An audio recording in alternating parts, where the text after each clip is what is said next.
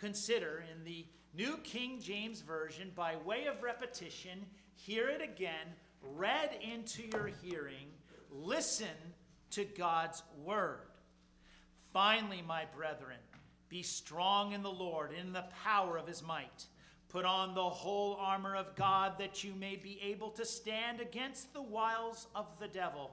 For we do not wrestle against flesh and blood, but against principalities, against powers, against the rulers of the darkness of this age, against spiritual hosts of wickedness in the heavenly places. Therefore, take up the whole armor of God, that you may be able to withstand in the evil day, and having done all, to stand. Let us pray. O Lord, bring this scripture to our hearts, that we may live it and learn from it and have the victory in Christ Jesus, in whose name we pray. Amen. You know, some of you are weary, and the talk of a battle is just like enough to put you over the edge. You're talking about the Christian life as warfare, Pastor? I have enough of a war at work. I have enough of a war in my neighborhood. If I dare say it, sometimes me and my spouse, it feels like we're at war. And you're talking to me about a Christian warfare? As the hymnal writer said, hear the words of Jesus, O my servant true. Thou art very weary. I was weary too. But that toil shall make thee someday all mine own, and the end of sorrow shall be near my throne. Yes, you are weary. Christ was weary, and he laid down his life for you. And it is in his sacrifice that we have the promise of victory at the throne of God. I would say to you this day that there are such wicked and demonic beings, as we read of in verse 12, that it is possible that the warfare that you're already going through has something to do with this Christian warfare. It's not like we live in two discrete worlds. I'm not saying all the conflict you have with your spouse is demonic. Do not leave this place thinking that. We all got plenty of sin in our hearts, enough to make us argue with our spouse in unhealthy ways. I know I do. But I would say to you that the warfare that is spiritual against demons, that warfare spills over into our family life sometimes. And it can spill over into our work life and into our neighborhood, in our labor and our leisure. I once thought that when I went to Maine for vacation, that was the best time of the year. But you know, I took a vacation from my quiet time when I was going to Maine, because we have so many other things to do up in the beauties of the Maine woods. And you know, that meant some of the worst arguments happened on vacation. Don't get so weary of God that you neglect him as you consider all these other warfares around you. The principalities, the powers, the rulers of the darkness of this age, the spiritual hosts of wickedness in the heavenly places. Doesn't it almost weary you just to read that list? All those beings against you? Come to Christ this day, lest your morals be compromised, lest your effectiveness in Christ's church and in your home and in your workplace is undercut. Come to Christ.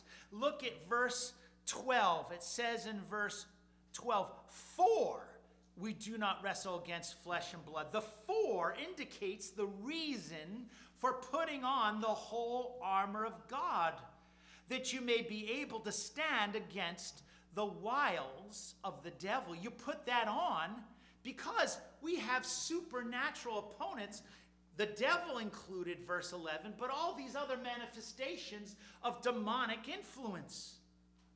Will you overcome?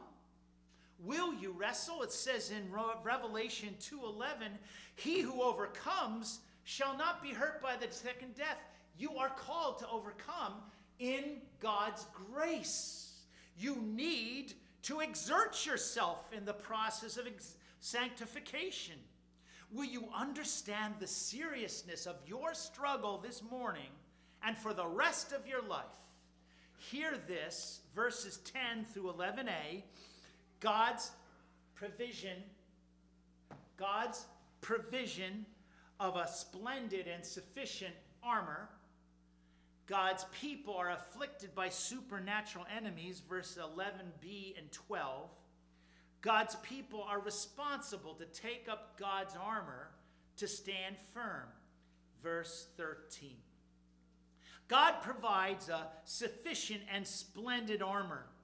When we place our faith in God, he will strengthen us against the hordes of evil set against us. He says, finally, my brethren, at the end of this long book on God's grace, at the end of this long book that has played forth and shown forth the power of God in salvation to sovereignly move, to choose us, and then to save us, at the end of this book, he says, finally, be strong in the Lord. You have to live out your life the same way God won your salvation, in him. Place your faith in God through union with Christ. Turn with me to Ephesians 3 and 16. And it says there that he would grant you, 3:16 of Ephesians, that he would grant you, according to the riches of his glory, to be strengthened with might through his Spirit in the inner man, that Christ may dwell in your hearts through faith, that you, being rooted and grounded in love, may be able to comprehend with all the saints what is the width and length and depth and height, to know the love of Christ. You see, strength is for the purpose of becoming strong enough people that we can apprehend and understand the depths of God's love for us, even when we're in the middle of the battle. We have union with Christ. It says in verse 16 that the Spirit comes in, and verse 17 that represents and is the mediation of the Christ dwelling in your hearts. So do what it says in 6:10. Finally, my brethren, be strong in the Lord. That word be strong is the imperative, and dunamo, which means to be strengthened with a dynamite kind of power. It's that dunamis, which is representing the power of the Holy Spirit as revealed in Acts chapter 1. It's through your union with Christ that you are empowered. You are strengthened, and that means something beyond yourself. The times that we fail most often are the times when we are weary of the battle, we are tired of fighting sin, and so we simply throw in the towel. We give up.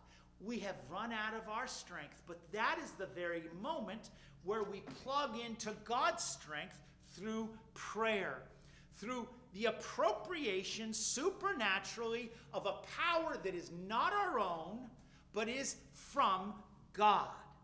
And this is a power, if you look in verse 10, where it says, we are strong in the Lord and in the power of his might. That power is kratos.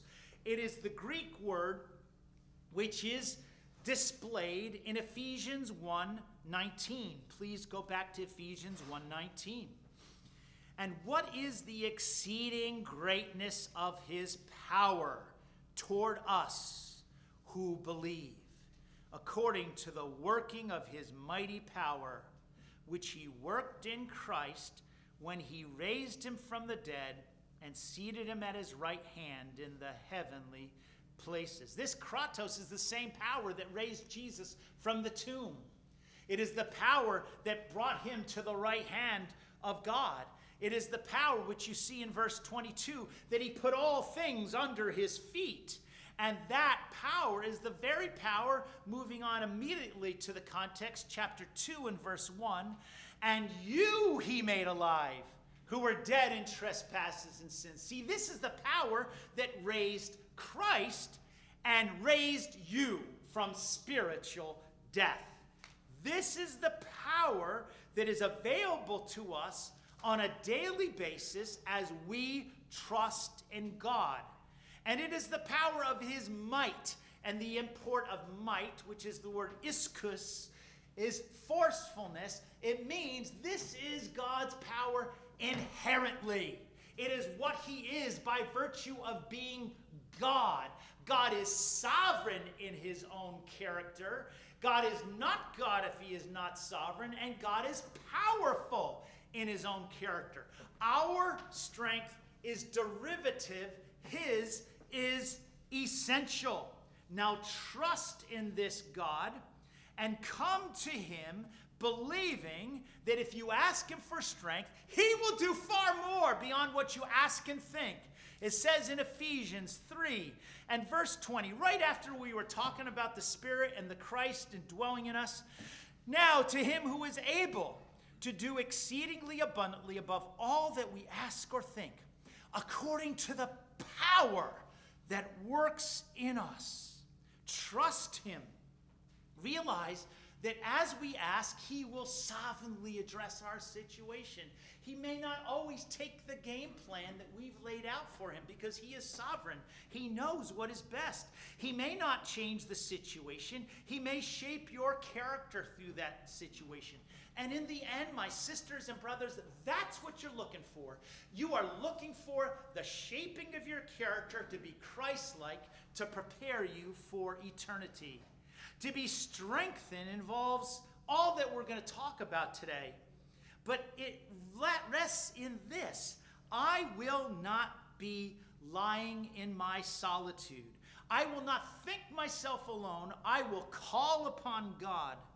As it says in one commentator's writing, while the saints are no more than beggars, and while Paul's imprisonment looks like a tremendous setback, all the members of the congregation are urged to ask for God's help and sustenance, both for themselves and for Paul.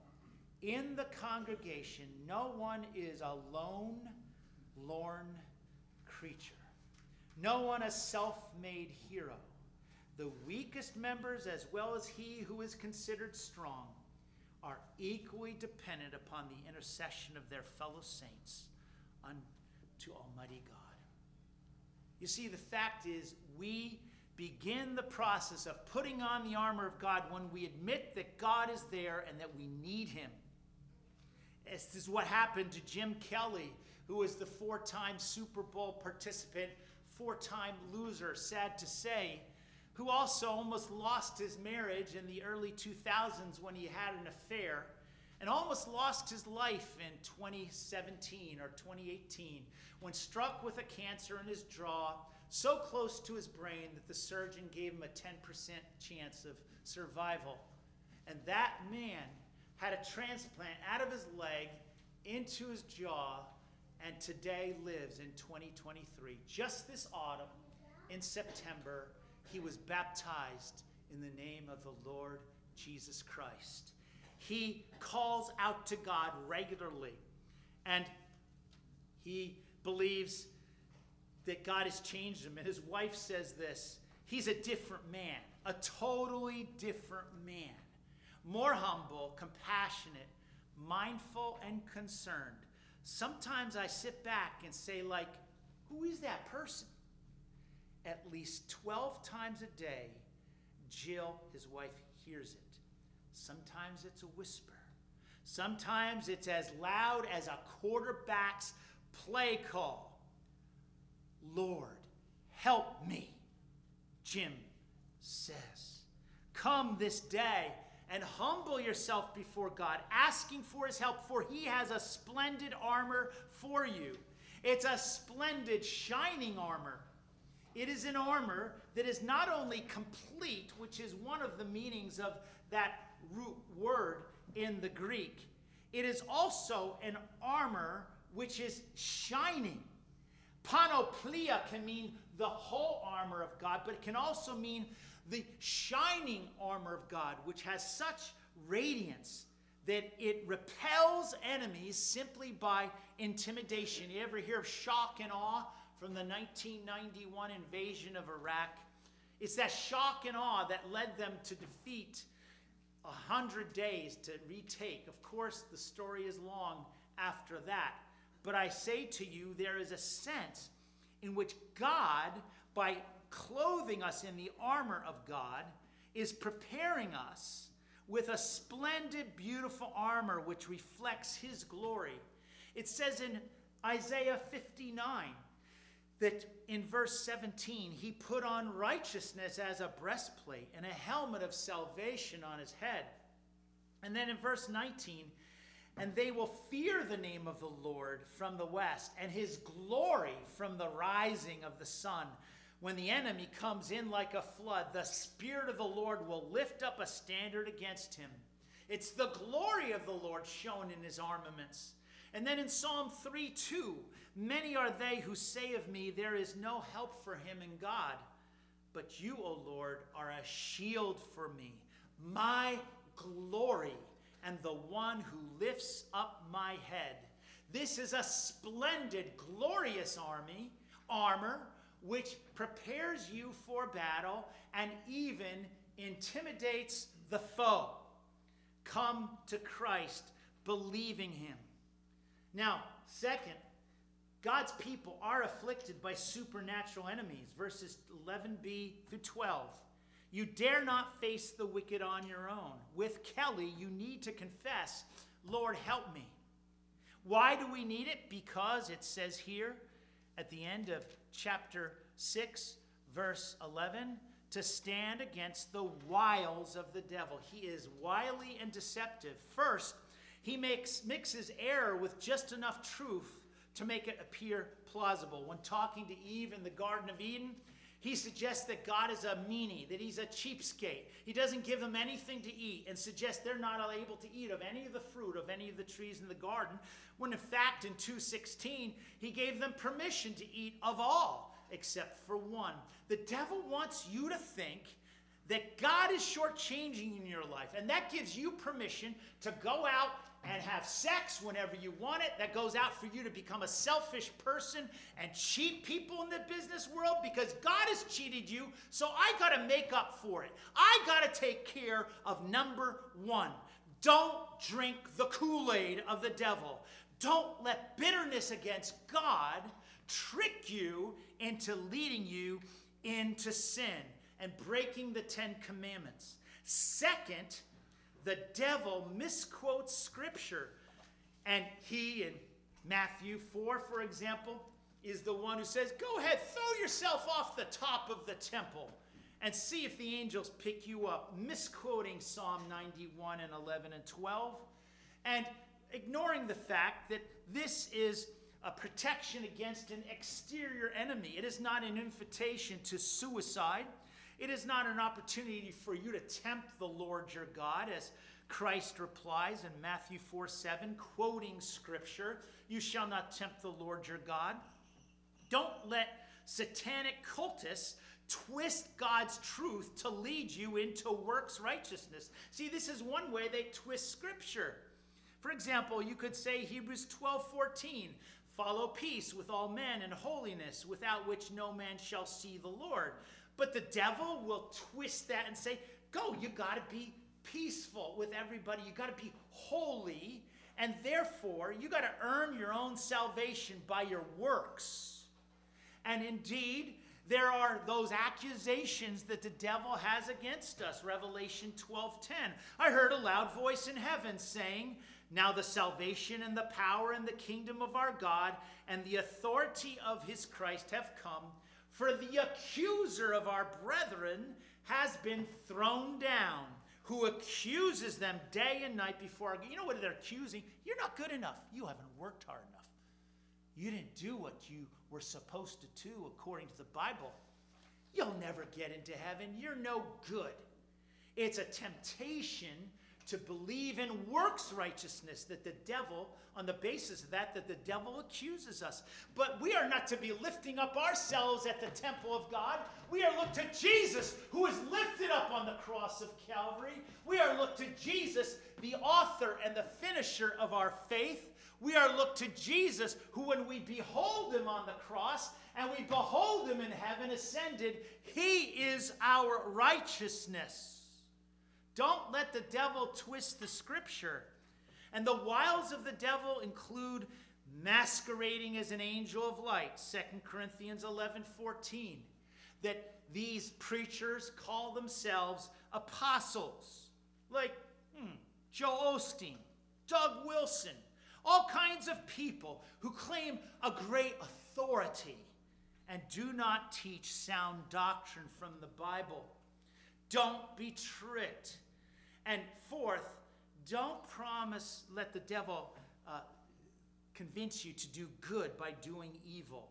The devil tempted Jesus to bow down to the devil, and if he would, then if you'll worship before me, I'll give you all things. Do not compromise with the devil out of pragmatism. Look for the whole truth. We do not wrestle against flesh and blood. Remember this. We don't wrestle against the people around us. The people around us are not the enemies. John Calvin comments on this verse, and he also alludes to verse 16 where it says the devil is shooting darts at us, darts which come out of the silence. You have no warning before they hit you. And Calvin says, we should not let the injurious treatment of others provoke us to revenge. For those who bother us are merely darts from Satan's hand.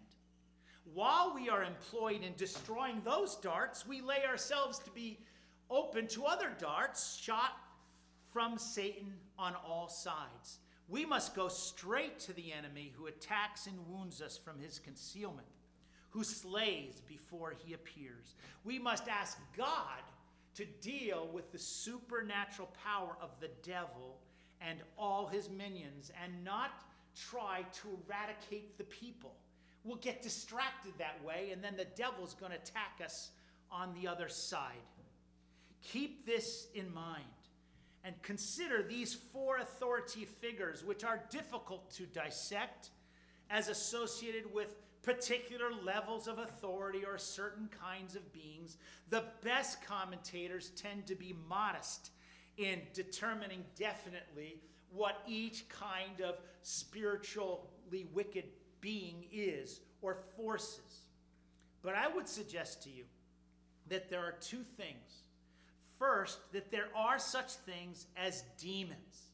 Sometimes they act invisibly, sometimes exposed with their own bodies, like angels do, for demons are fallen angels. And we read in Revelation 18:2, fallen is Babylon the Great. She has become a home for demons and a haunt for every evil spirit, a haunt for every unclean and detestable bird. And that picture there just is a picture of the ugly. You've seen pictures of demons. It's the ugliness of wickedness. And I do believe such beings exist. I have never seen, but they are abhorrent. But they also appear as angels of light. 2 Corinthians 11:14. They look as very attractive beings who would lead us into lust or lead us into other forms of coveting material things. That's the demons themselves. But there is also the power of the demonic to occupy and influence earthly powers. Earthly powers which make up these lists of principalities, powers, rulers of the darkness, spiritual hosts of wickedness in the heavenly places. They are political, business, academic, military, and cultural influencers. All these institutions and more can be influenced by evil. I am not saying that politics and business and academics and the military and cultural influences are inherently wrong, but these are just some of the places where they attack. Government totalitarianism, autocratic control, The financial influence of rich businesses to boycott a state because that state has said we want certain laws in place that defend families. Scholarly, esoteric declarations. Just look up Peter Singer if you're an adult, okay? If you're an adult. Peter Singer, horrific philosopher at Princeton University. Awful. Then there are the commands of military personnel to transport women across state lines to get abortions. You have the rock stars and the movie stars who question biblical teaching on human sexual practice and sexual identity. The desire is to oppress Christian people, to undermine God's law, which is a holy and good law, to undercut the order of creation where God has made male and female, and not some kind of concept of gender fluidity. It is to degrade marriage between one man and one woman for life, to seize control of the resources through taxation. So if you don't agree, we're going to be able to cripple you because we have the money. We have the control. And the idea that Christian behavior in America is limited to 1 hour on Sunday morning.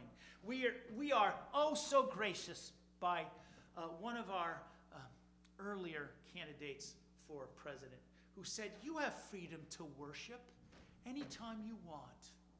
But freedom of religion, no way. Stay out of the public square. So these are attacks that are on the grand and societal matters, but there can be personal attacks too. And here I would caution us that we would realize often the battle is won in our attitude. The attitude like the Pharisees, who esteemed themselves as righteous compared to extortioners, unjust, adulterers, or even this tax collector. You see, the attitude of Christians as we contend for righteousness is that we're inherently better. Don't you realize it? You're so wicked and we're so good. But that is spiritual pride. The dart that you need to avoid the most is the dart of pride. Thinking you're better than gay and lesbian people, that you're better than Republicans, that you're better than Democrats, that you are more worthy of salvation, when in fact none of us deserve salvation. Remember this quotation of Jonathan Edwards, nothing sets a person so much out of the devil's reach as humility. It's in your bulletin. Nothing sets a person so much out of the devil's reach as humility. Humble yourself. Wrestle against pride daily. If you lift yourself up, he is going to strike you down. God is going to strike you down. But if you humble yourself under the mighty hand of God, he will exalt you in due time. And it's very important because it says that in 1 Peter 6. And then what does it talk about in verse 8? Be sober, be vigilant, because your adversary, the devil, walks about like a roaring lion, seeking whom he may devour. If you want to resist the devil, who is a roaring lion, humble yourself. And be responsible to take up God's armor to stand firm. The third point, verse 13. This is your responsibility, having been saved by grace, which is a monergistic work of God, justifying the ungodly, that you would be born again, and then believe, and then be justified. You are responsible with God in his grace for sanctification. This renewal happens as we do what it says in verse 13. Therefore, take up the whole armor of God, that you may be able to withstand in the evil day, and having done all, to stand. Stand. Withstand in the evil day. The evil day is that day which precedes the victory of God. It is the day of darkness. And the night is darkest just before dawn. Come to Christ now. Trust him in the darkness of this present evil age. Come to Christ. hold your ground. It says in verse 13, having done all to stand. Now we might think that means, okay, having done all, what can I do? Oh, I got to go out there and I got to win the battle for myself. I got to actually win this battle when in fact Christ has won it at the cross and the empty tomb. The word having done all, katergazomai, means in one translation, take up arms. But in the context of the New Testament, it means to be prepared. If you turn with me to 2 Corinthians 5 and verse 5, 2 Corinthians 5 and verse 5, we see there the meaning of katergazomai, which is to do, is defined and translated as, in 5 verse 5, now he who has prepared us for this very thing is God, who also has given us the Spirit as a guarantee. God has prepared us. We are meant to be prepared for battle.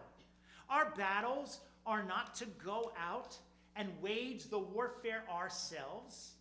Rather, we are to be prepared to put on the radiant armor to stand in God's truth. And now turn over to 2 Corinthians 10, 3 through 5. We are not crusaders from the Middle Ages.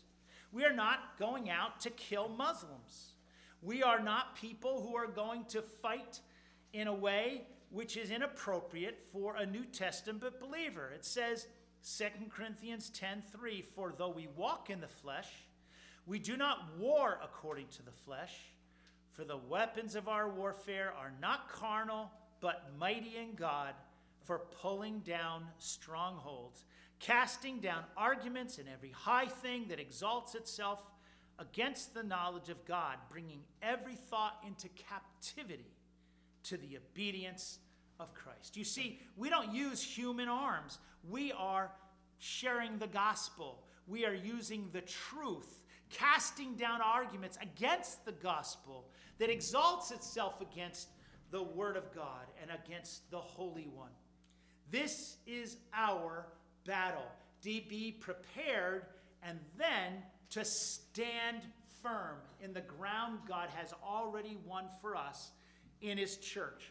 It is a glorious Savior we serve. Trust in him. It says in Habakkuk 3 that the Holy One, and we know the Holy One is Jesus from Psalm 16:10, who didn't see any corruption in the grave.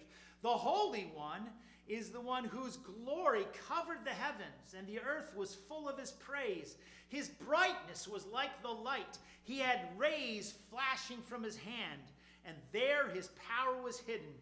And then we see in verse 11 of Habakkuk 3, at the light of your arrows they went, at the shining of your glittery spear. The resplendent power of God has already won the victory, and now we are to stand in his splendor armor, trusting in Christ, obeying his word, being prepared to not be distracted by the battles we have with people, but to ask God to win the spiritual battle against darkness. Be a people of prayer. While I have breath, I will pray. Do you see how they mock those who pray? Always fast and vigil. Always watch in prayer. That's what the demons are saying. And he says, the Christian, while I breathe, I pray. Peace shall follow battle. Night shall end in day. This day, my dear fellow believer, come to Christ in faith. Embrace your unity with him by the Holy Spirit, and stand against the wiles of the devil as you put on the whole armor of God. Let us pray. Oh Lord, bless us this day. Help us to know your power. Work in our lives that we may be saved, even by the Savior who died for us. And work in our lives that we may rest in his victory. The glittering spear has preceded us, and now we stand and will stand in the splendid armor of God, which is sufficient for our sanctification and our protection, even unto life eternal. And in the name of Jesus we pray. Amen.